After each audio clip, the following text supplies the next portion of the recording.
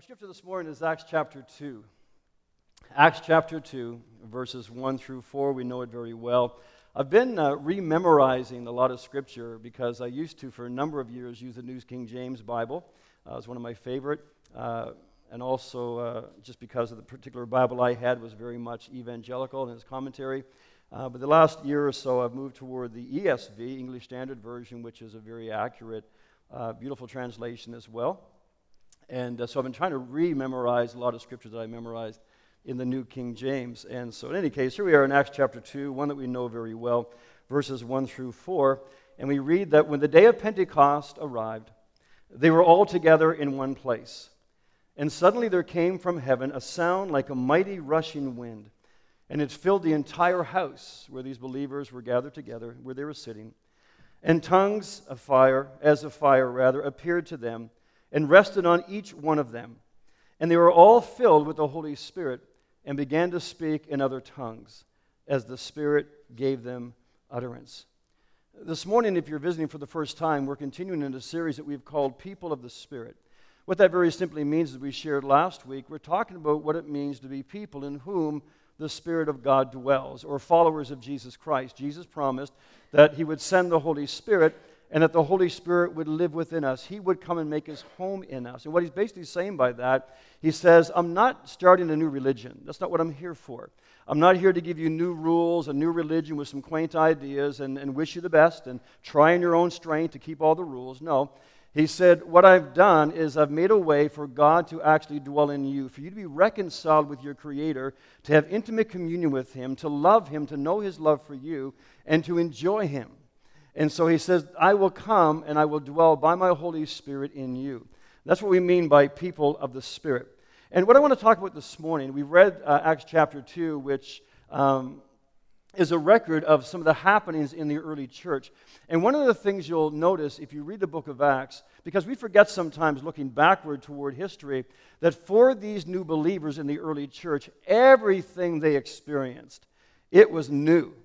They had not done it before, they had not seen it before, they had not experienced before. And so to me, if there's one thing that characterized people of the Spirit, or people who are Spirit-filled, is that it is a life of constant newness. It's a life of constant stretching and maturing. A walk with Jesus Christ, the Spirit-filled life. Friends, there is nothing stale about it. There's nothing predictable about it. Yet when you talk to some people about life in the Spirit, a lot of folks don't know the difference between what is new and what is novel. But there's a big difference. When we talk about novelty, we're talking about something that it has an aspect of newness to it, but it's a kind of newness that just thrills or impresses for the moment.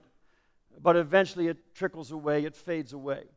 We talk about something being novel, or we buy a novelty. We're talking about a cheap little trinket, something like a souvenir, or something that's, oh, isn't that cool? I'll always remember this trip. And then it collects dust somewhere in a drawer, or maybe some toy. We talk about novelty, like Christmas toys. You play for it for a while, and then it's gone. That's novelty.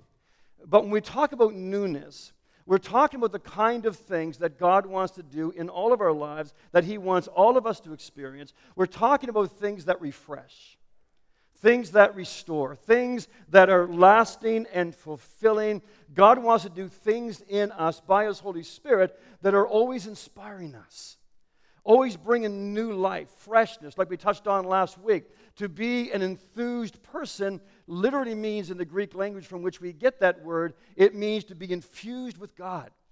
It means to be a person who receives revelation of the Holy Spirit. To be an enthusiastic person is somebody simply in whom God dwells. And if God dwells in us, then of course He is always doing new things. Now, there are many Christians who seem to think that to be Spirit-filled is just to be kind of excitable. Those Pentecostals or those Spirit-filled people, in whatever denomination it may be, well, they're just kind of frothy. They're just superficial. But that's not so. Because to be Spirit-filled means to be filled with God's creative power. It means to be filled with a sense of expectation for new things and sometimes even for impossibilities. Because there's nothing frothy or superficial about the new things that God wants to do in your life.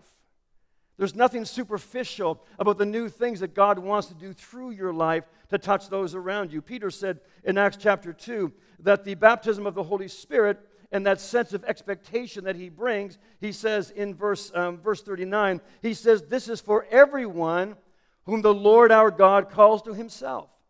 And what that means is that every single person who names the name of Jesus Christ, who professes to be a follower of Jesus Christ, Peter says that for you the promise is the same.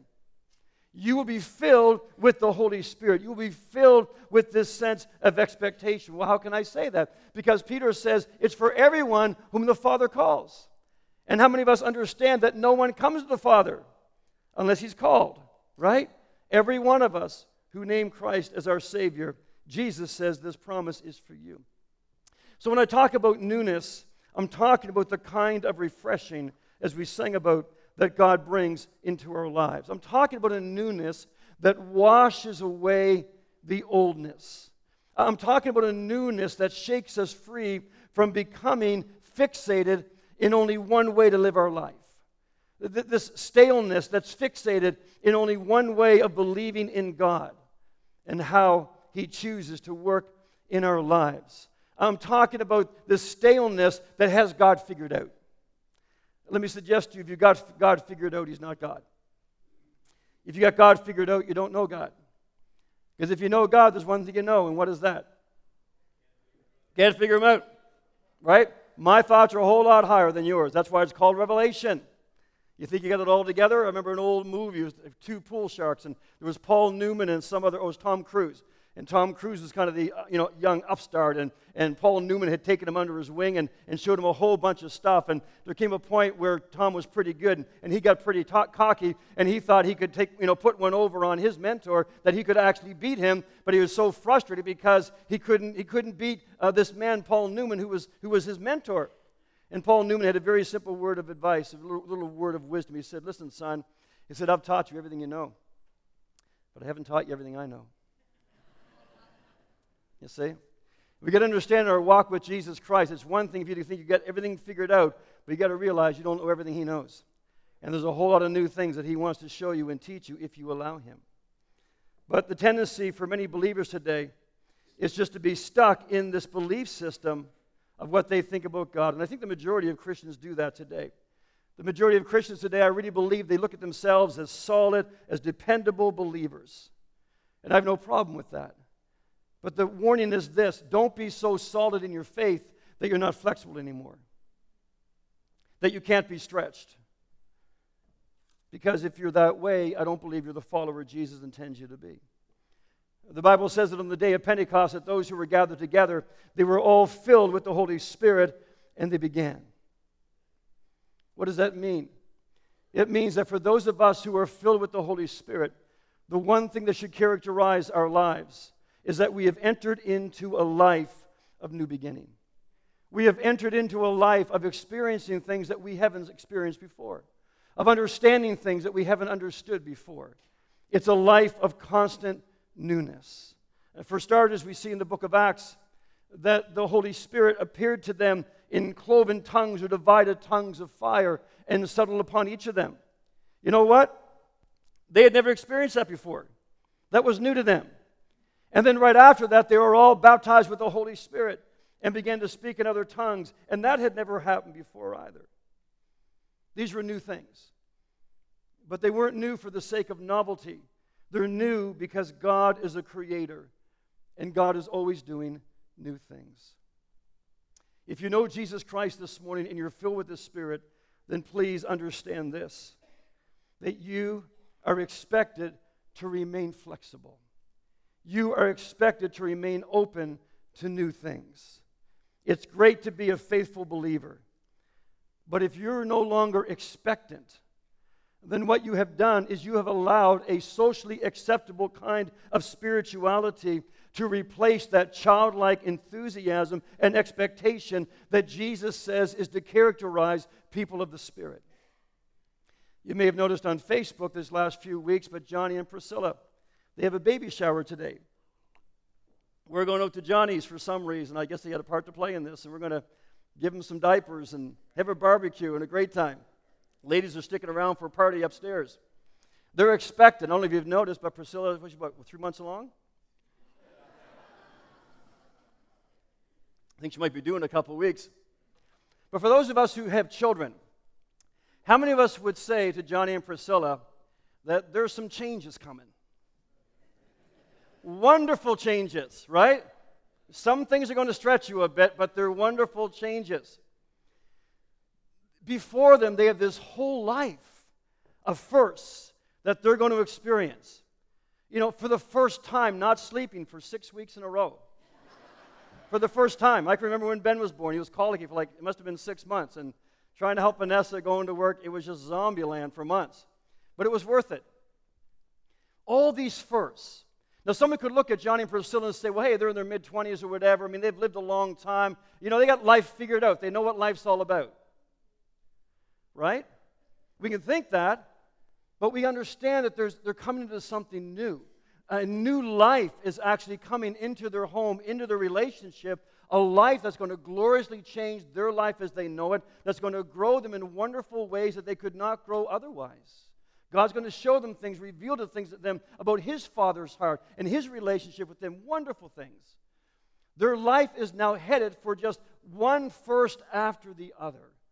And friends, if we are followers of Jesus Christ and the life of His Spirit lives in us and His life has come into our world, come into our home, come into our workplace, wherever we may go, the life of Christ is in us, you better believe you are in store for a whole lot of new things, for a whole lot of firsts, if Jesus Christ truly dwells in you. Spirit-filled people are flexible people. That's what the early believers were in the book of Acts. They were always open to new things, and for two reasons. Number one, because Jesus promised it, and number two, because obedience to God requires it. Jesus promised it. He said to the disciples in John 14, truly, truly, I say to you, whoever believes in me will also do the works that I do, and greater works than these will he do, because I am going to the Father. And of course, Jesus was referring to the fact that when He sends His Holy Spirit who lived in Jesus without measure, that same Holy Spirit is going to live in all of His followers without measure, in overflowing.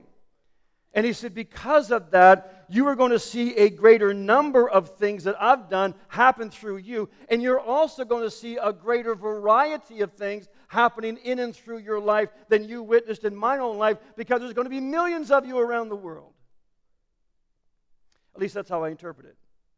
And by miracle, I believe Jesus is talking simply about any intervention of God into human affairs. But I want us to understand this morning the purpose of a miracle is as a sign of God's presence that should produce a sense of awe, because it is proof that God is not only present, but God is actually working where you are. And that ought to amaze you. It ought to amaze us on a Sunday morning when we come and we worship, and we don't just sing nice songs or be moved by nice music, but we literally sense the presence of Jesus, of His Holy Spirit, moving around us and through us. That ought to excite us. There ought to be a sense of awe. And that's why perhaps if you're visiting this morning, you might see somebody during the worship time who comes and bows at the altar, or they kneel where they are in the aisle or in the pew. What are they doing? They're not putting on a show. They're just simply struck by awe at the presence of God. That He's so real and He's so wonderful, and we worship Him and we surrender to Him and we give Him all that we are. And we prostrate ourselves before Him because we say, Lord, we worship You as sovereign God. We recognize who You are, and we gladly lay our lives before You. That's what worship's all about. But again, it's not just for the purpose of feelings. That awe is there because we recognize God is where I am. A couple of weeks ago, we may have shared this story. I think Jason alluded to it for those who were at the conference. But a couple of weeks ago, a few of us were at a restaurant. We had a chance to pray with a couple of people at another table. And the Lord was so gracious as to point out some ailments in their body, and the Lord healed a man's shoulder, and He healed his girlfriend's back, and then a few minutes later went outside and gave their lives to Christ in the parking lot. Just wonderful ministry by the Holy Spirit. What's really interesting is how these coincidences work out. Because these people weren't church people, but we come to find out that actually the man knew somebody who used to attend our church, and the couple moved away, but they used to attend the church. And I actually got an email, or a text rather, from the Christian man who said, were you praying with some guy that I happened to work with last week? And this is in a summation what he said in this text. He said, speaking of this man whom God touched and gave his heart to the Lord, he said, he is still in confused amazement that he is pain-free. You see, that's the purpose of the presence of God, to create this sense of awe in the knowledge that not only is God present, but he actually cares about me. That's why God wants to touch people through us. That's why he wants to manifest his presence and power through us, because there's a whole lot of people around the world today who believe there's a God, but they don't believe he has their address. They know he's loving and he cares, but they don't believe he cares about me. And so God wants to use you to touch them so that they know not only is God present, but he's working on my behalf. There's that kind of sense of confused amazement that opens the door for a person to respond to the love of God and to give their lives to Christ. That's the whole purpose for the miraculous. It's not for the purpose of entertainment. In fact, there's probably nothing more disappointing to God than in so many of our churches today where miracles do take place. You might say, well, Pastor, what do you mean miracles? I don't see miracles. Yes, you do. You see people coming to Christ, being saved from sin. That's a miracle. You see people being baptized with the Holy Spirit, overflowing and speaking in other tongues. That's a miracle. Amen? You see people being healed. You see people being delivered. Those things are miraculous. But the problem is in the body of Christ many times is we either view those things as entertainment or we kind of grow accustomed to them so that when we go home we kind of say, well, wasn't that neat?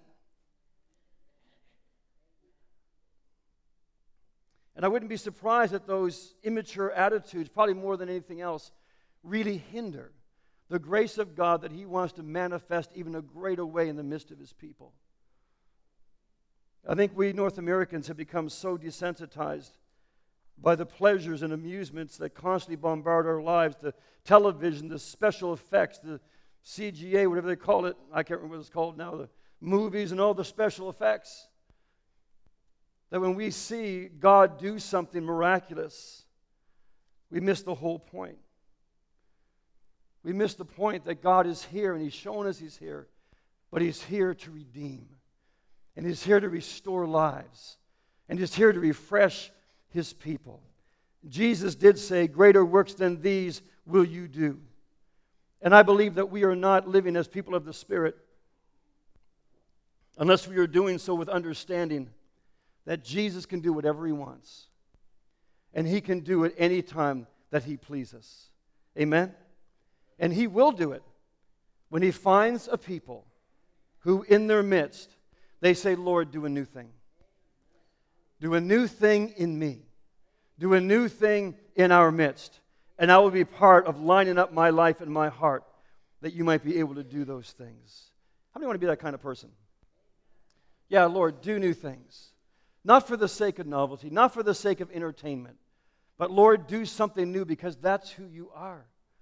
You need to stretch us and grow us. You need to save and touch and redeem those around us. Now, I know that what I'm about to say, when I say that, Vanessa gets really nervous. But I know I run the risk of either being misquoted or being misunderstood. But when you serve a God who is constantly doing new things, there will be times when you will not necessarily find scripture and verse for every new thing God does. Does that make sense? There will be, I know you're cautious. I don't want to commit yet. Where are you going with this, Pastor? You see, we believe the Word of God is the final authority in all things. We believe the Word of God is the truth of God that we check all things against. But there are some things that God does that you don't necessarily find verse for verse in the Scriptures, right? But we use the Word of God to discern whether or not these are the kinds of things that God would do. Does that make sense? And so the Word of God is still our authority. You may not just find word for word an example in the Scripture. And there are people who have a theology that demands that nothing can happen that has not already been recorded word for word in the Bible. And the problem with that is that God gets boxed in to not be able to do anything new. that person, as sincere as they may be, never really experiences any new dimensions of God's fullness or the manifestation of His Spirit, because according to them, he can only do this, what they're comfortable with, what they've read about. Even though what they've read about, they still don't expect in their day. You see, it kind of becomes this protectionism where it's under the mask of good theology, you're basically boxing God in and say, oh God, I believe you did that. And I believe you can do it. You just ain't doing it here. Because that requires that I stretch, that I change, that I grow. If you talk to some of the old timers back years ago, back in the days when they lived in isolated communities, they can tell you lots of stories of the miraculous. Many of them, of course, grew up having never met a doctor, never met a dentist, or probably they were teenagers. My poor mother, when she was 6 years old, the dentist would come once a year, and he got her down on the floor, and anywhere he saw a little black dot, he pulled the teeth out. She lost 8 teeth in one day. Yeah, suffered for it for years. So a lot of folks didn't want to see the dentist back in those days. But you never saw a dentist, never saw a doctor. And you ask those people from those days what they did in the case of an emergency, and what will they tell you? They'll say, we prayed. Right? We prayed. Vanessa and I had the pleasure of pastoring one congregation with this lovely, godly woman. She was a church historian. She's still alive today, and I used to go visit her just to hear the stories. And she told of a time there was a season of 7 years in their church, a season of 7 years back in the late 40s, early 50s, where every single person from the community, in a community of about 1,200 people, every single person from the community that was brought to the church for healing was healed. For a period of 7 years, every sick person that was brought was healed. She also told of another occasion where there was this one man they prayed for. He came to the service. He had a crater in his tooth. I mean, his tooth was destroyed from the cavity. It was into his jaw. He had a great deal of pain. Now, they didn't pray, Lord, please fill his tooth. They prayed, Lord, please heal him. And the pain left. He went home, and he says when he woke up in the morning, the pain was completely gone. He looked in the mirror, and he saw his tooth had been filled.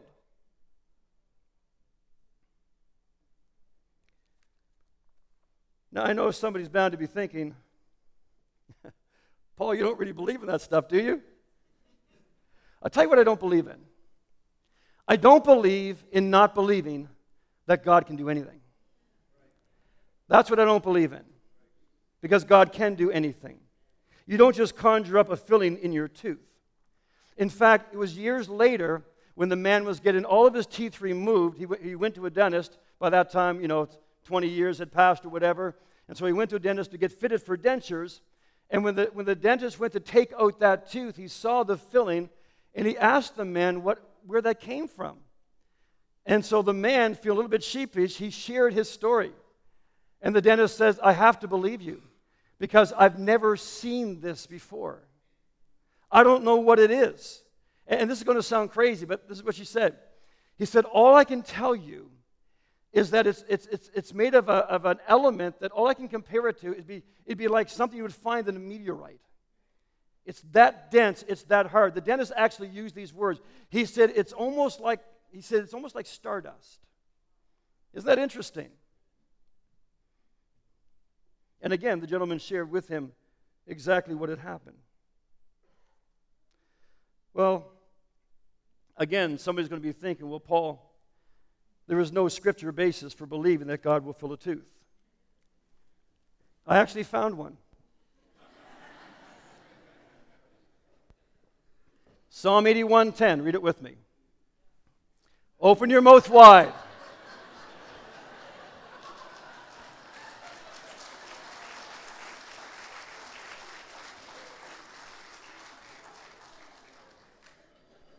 Let's pray. Now, I'm just being facetious. I know that's not exactly what that scripture means, and I'll pretend to build a theology on it.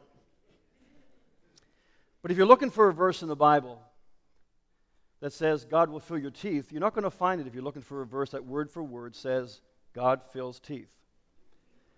But you know what you will find in the Bible? From the very lips of Jesus himself, he said, whoever believes in me will also do the works that I do. And greater works will he do. The purpose of that illustration is not to preoccupy us with the unusual or with filling teeth. The purpose is to simply ask ourselves, what kind of faith do I have? What kind of belief system do I have? What am I facing that requires me to decide whether or not I'm going to believe God for new things beyond anything I've ever experienced before? Or whether I'm just going to stay stuck in my theology where I'm safe, maybe unimpressed, unimpassioned, but I'm safe? Or am I going to believe that my God is a God of unlimited creative possibilities?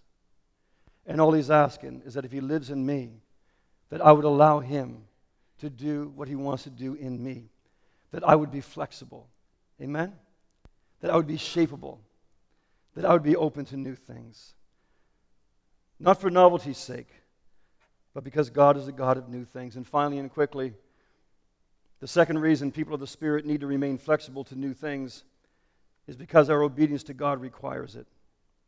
The early church, if you read the account of the early church, it's not just nice stories. What you're reading is about early believers who learned to expect new things. They were surprised, but they weren't surprised. Because they understood the God they served. They understood what it meant to be filled with this love and this faith and this presence of God and a wonder of God. And they just weren't surprised anymore. They actually expected God to show up in impossible situations. Peter's a man who walked in the power of the Holy Spirit. In Acts chapter 10, he's praying, and the Lord shows him a vision of these different animals that no good Jewish boy was ever going to touch. And yet, the Lord says to him, Peter, rise up, kill and eat. And Peter's first reaction is, Lord, I've never eaten anything that is common or unclean. And the voice says this, what God has made clean, do not call common. This happens 3 times. Peter's absolutely dumbfounded. He's confused, doesn't know what it means. Then there comes a knock to the door. There's some men downstairs outside the gate, and they request that Peter would come to the house of their master, who is a Gentile, a God-fearing Gentile, a non-Jew. Because to this point, even the disciples did not share the gospel with anybody who were not Jews. Even though Jesus said, go into all the world and preach the gospel. Even until Jesus said, whoever believes shall have everlasting life. They had this mindset, it was just to the Jews. And so Peter goes, he follows him because the Lord tells Peter, follow this man, there's something I want you to do. He goes to the man's house, his name is Cornelius, a Roman centurion, and he explains to him the way of salvation. The entire household and all the servants, they give their lives to Christ, and they're filled with the Holy Spirit and begin to speak in new tongues. So Peter goes back to his Gentile or his Jewish disciples and friends. He tells them what has taken place. And the Bible says in Acts chapter 11, in verse 18, that when they heard these things, they fell silent. Now imagine this. The glorious gospel that they heard, walking with Jesus, the power of the Holy Spirit, they actually thought it was just for them. They're this tiny little population in the middle of nowhere, and this is all just for us Jews. That's how they understood it. They couldn't understand, they couldn't grasp how God would save non-Jews. And not only save them, He'd fill them with the Holy Spirit, and they would experience the same thing they experienced. It blew them away. When they heard what God had done, they stopped their argument, and they marveled what these people had experienced. Now, I want you to understand this. Peter is a Spirit-filled man in love with Jesus Christ. But something happens. Peter has to be brought face to face with his prejudice, face to face with his own pride.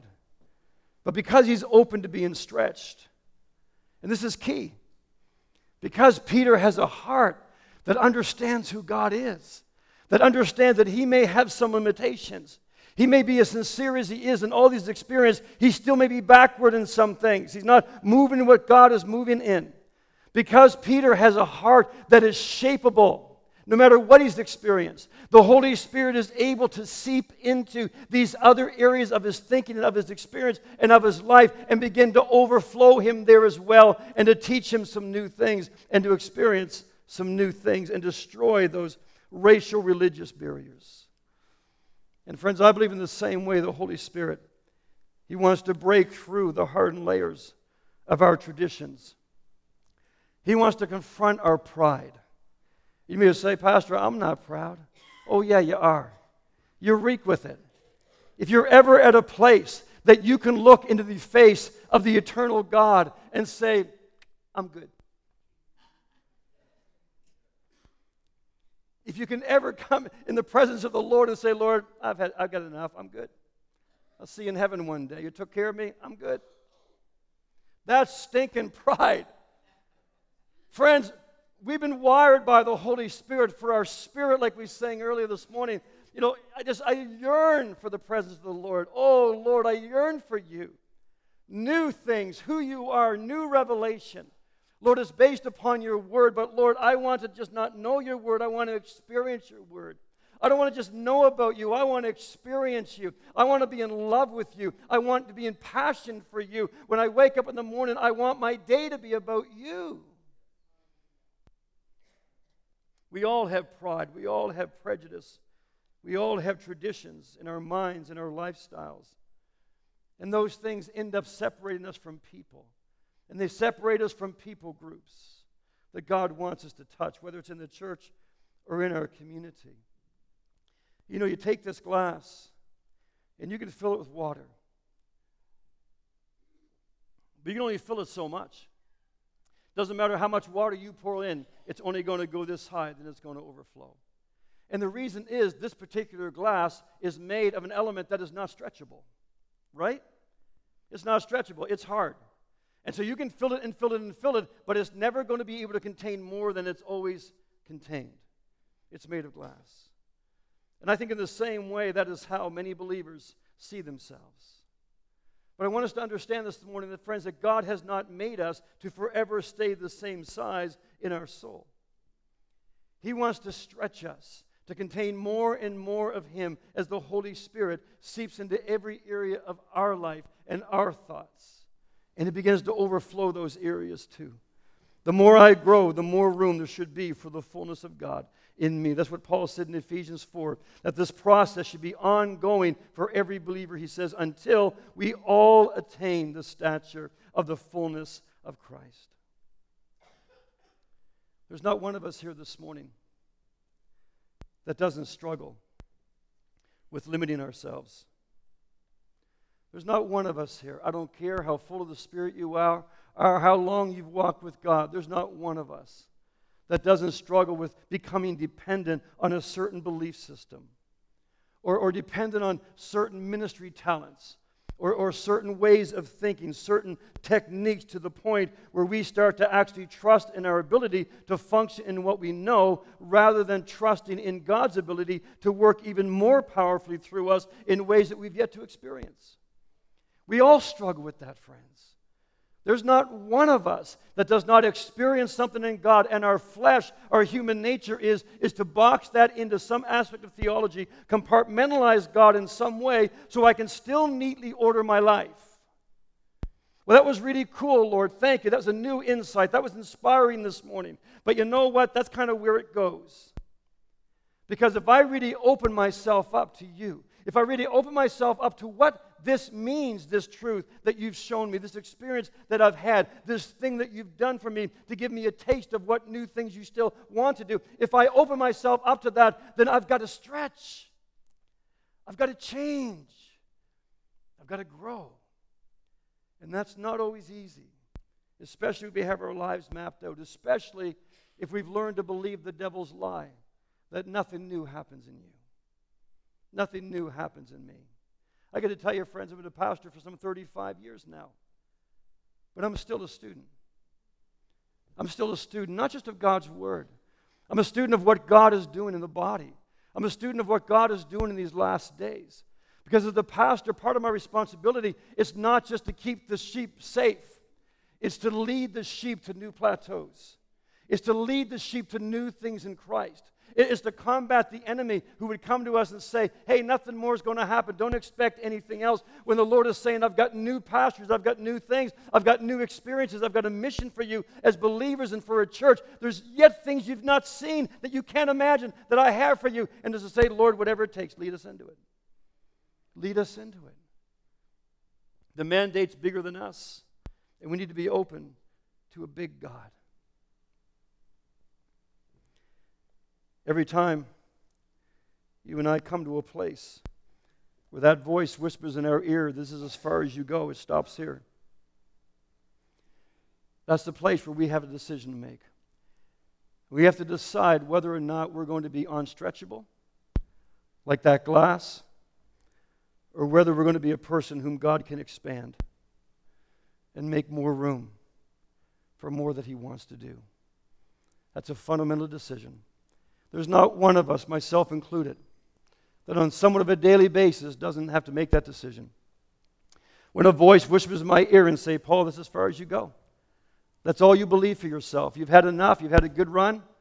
Don't be greedy. Don't set yourself up for disappointment. Just park where you are. Just stay with you are. In fact, as a pastor sometimes, and I'll tell you this, one of the reasons why a lot of pastors don't move into new things that God is doing in these last days is because the attitude is this: things are going well. Don't mess it up. Amen? You ever think that way? Keep it simple. And I got to tell you, there's a temptation sometimes in our walk with Christ. There's a temptation in ministry just to keep things simple. Why? Because if I can keep it simple, I can stay in control. No surprises, right? I like surprises. How many like surprises? Yeah, you gotta, I don't know, Pastor. I'm not talking about anything radical. I'm just talking about an attitude. I'm going to invite the musicians before I get into trouble, if they want to join me. Friends, it's no different in your marriage relationship. You got a choice. You can have a marriage contract but have no relationship because there's nothing new, right? You got an attitude, I got to figure it out, been doing this for a long time. I'm going to grab this mic. I think I'm kind of popping on you here. In a marriage relationship, we have the same option, don't we? And it's the same in our walk with God.